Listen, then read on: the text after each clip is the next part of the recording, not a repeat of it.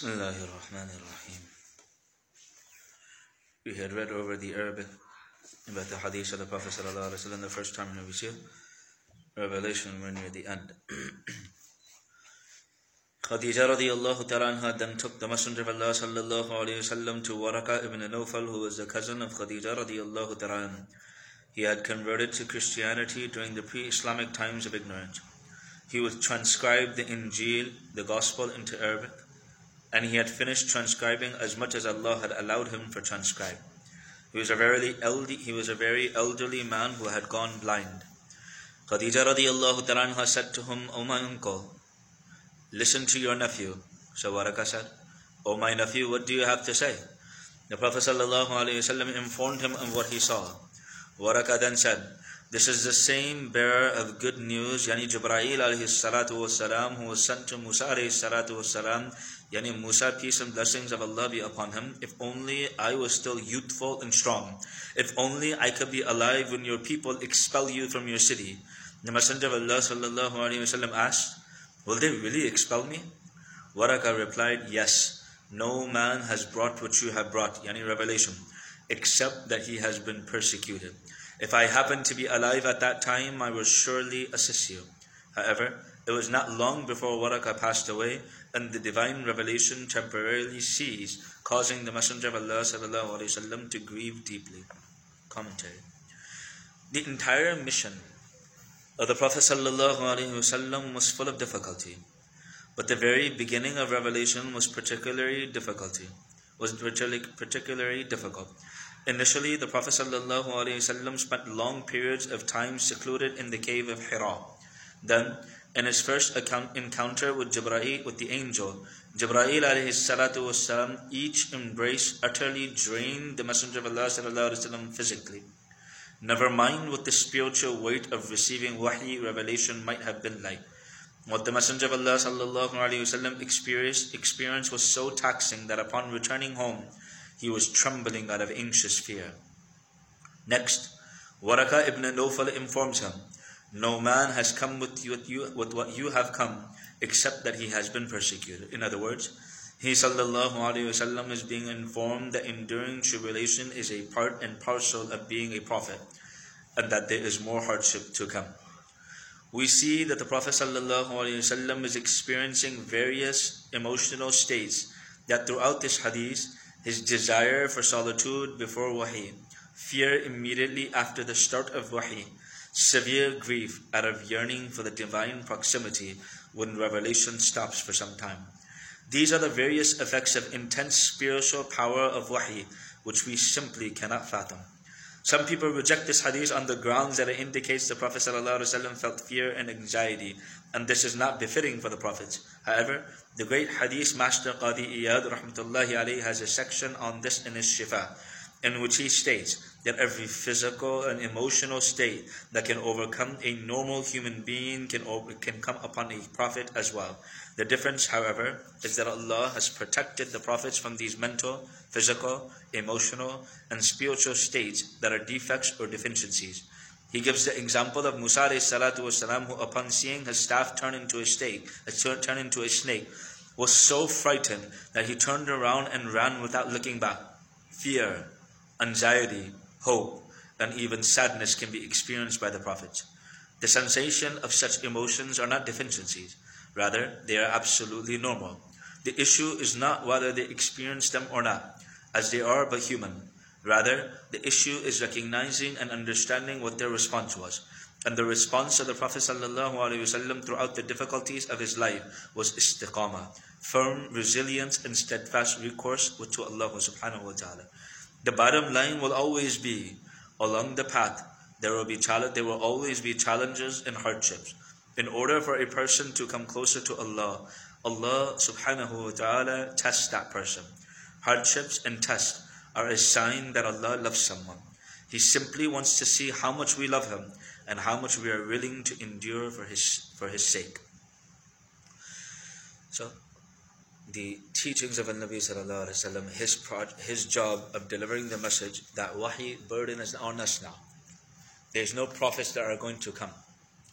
Just recently, I was listening to a lecture, And he was saying that Ibn Qayyim rahimahullah, and in the olden days, they used to have a lot of dreams. They used to have conversations with Allah subhanahu wa ta'ala, and their dreams is called ilham. Ibn Qayyim rahimahullah, he said, he had an objection. He wanted a clarification for it. He said, Ya Allah, the previous prophets alayhi salatu wasalam, you gave them such a long life. You gave Musa alayhi salatu wasalam a long life. You gave Ibrahim alayhi salatu wasalam a long life. You gave Sayyidina Nuh alayhi salatu wasalam 950 years of da'wah. And he was 40 years when he became a prophet. So 990 years, without a doubt, he was, some narrations say he lived up to 1400 years. So Ibn Qayyim rahimahullah said, why did you give our Habib sallallahu alayhi wasallam only 63 years? It's nothing. And only 23 years. Why couldn't you give him 100, 300 years, 200 years, 100 years, a longer life so we can have so many more teachings? Why did you give him such a short life, Ya Allah? So Ibn Qayyim rahimahullah has this objection. He's thinking. He said, finally in my dream I saw, and Allah, said that he gave him an answer. It's a very good question. He said, I did not have confidence in the previous nations to do this job of prophethood. But I trust and believe that the followers of Nabi sallallahu alaihi wasallam can continue carrying this task. So it's our job to deliver. And it's going to be difficult to deliver. These tests, these trials, these tribulations are going to come. If we want to follow the teachings of the Prophet sallallahu alaihi wasallam, then these trials are going to come. They say in English, if the devil isn't bothering you, if shaitan isn't bothering you, that means you're doing something wrong. If shaitan is not bothering you, that means you're doing something wrong. He doesn't care about you. He has nothing, okay, you're a bad person anyway. Shaitan doesn't care about you. If shaitan's bothering you, that means you're doing something right. And that same lecture, he made another beautiful point. You see, what was the most difficult time in the life of the Prophet ﷺ? A lot of people think it's Ta'if. And without a doubt, Ta'if was a very difficult time for the Prophet ﷺ. He just lost his wife Khadija radiallahu ta'ala anha. He just lost his uncle Abu Talib. He's two people that were consoling him. After he received wahi, he went home and what did he say? Zammiluni. Went to his wife Khadija radiallahu ta'ala anha. So he lost his wife, he lost his uncle, and then he goes to the neighboring city of Ta'if. And even the neighboring city of Ta'if, they are also, causing him harm, throwing pebbles at him, and he's covered in blood. So Ta'if was a difficult time for the Prophet ﷺ. But that wasn't the most difficult time. The most difficult time for the Prophet ﷺ in his entire life was when Sayyidina Hamza radiallahu ta'ala was martyred. How do we know this? The Prophet ﷺ was considered to be the most forgiving human being on the face of this earth. And Wahshi radiallahu ta'ala is one who killed Hamza radiallahu ta'ala. And he told Wahshi, obviously you can become Muslim and all of your sins are forgiven, but do me one favor. Sit in a way where I don't have to see your face, because every time I see your face, I remember my uncle. That's how much he loved Hamza radiallahu ta'ala. And it was so painful for him to know that Hind, she's the one who ordered his assassination. She cut his body up to pieces. And he completely disfigured. His nose was cut, his eyes were cut, his ears were cut, his fingers were cut, everything. His body was cut open, and she took out the liver. And she bit on it. So Ibn Jawzi rahmatullahi alayhi, he sees in a dream that, Ya Allah, the most difficult time of the Prophet sallallahu alaihi wasallam was the martyrdom of Hamza radiallahu ta'ala. And the one who ordered his assassination was Hind. Why did you bless Hind with Islam? When we say Hind radiyallahu ta'ala anha. Ya Allah, you didn't bless Abu Lahab with Iman. You didn't bless Abu Jahl with Iman. These are the uncles of the Prophet ﷺ. You didn't bless them with Iman. Why did you bless the one who caused the most taklif, the most difficulty to the Prophet ﷺ? Why did you give her Iman? You could have given anyone. Why her? He ﷺ can't even look at Wahshi radiallahu ta'ala anhu's face because he's so hurt. He remembers Hamza radiallahu ta'ala. Why did you give her Iman? So Ibn Jawzi rahimahullah has this dream and this objection.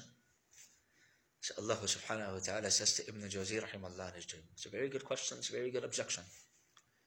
So Allah subhanahu wa ta'ala said, Ibn Jawzi, she bit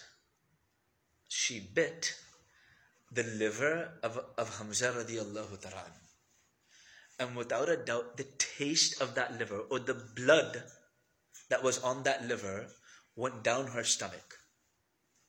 How could I send to Jahannam someone who has the blood of Hamza radiallahu ta'ala in her?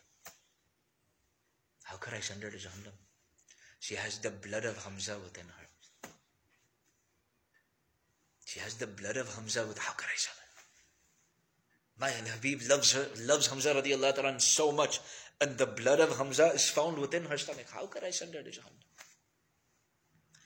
So, if you are the follower of Al-Nabi Sallallahu who is continuing this job, these trials, these tribulations, these tests are going to come your way, and if they're not coming your way, you're not doing something right. May Allah subhanahu wa ta'ala make us all amongst the lovers of Al-Nabi sallallahu alayhi wa sallam. Subhanakallahumma wa bihamdik. Nashhadu an la ilaha illa ant. Astaghfiruka wa atubu ilayk.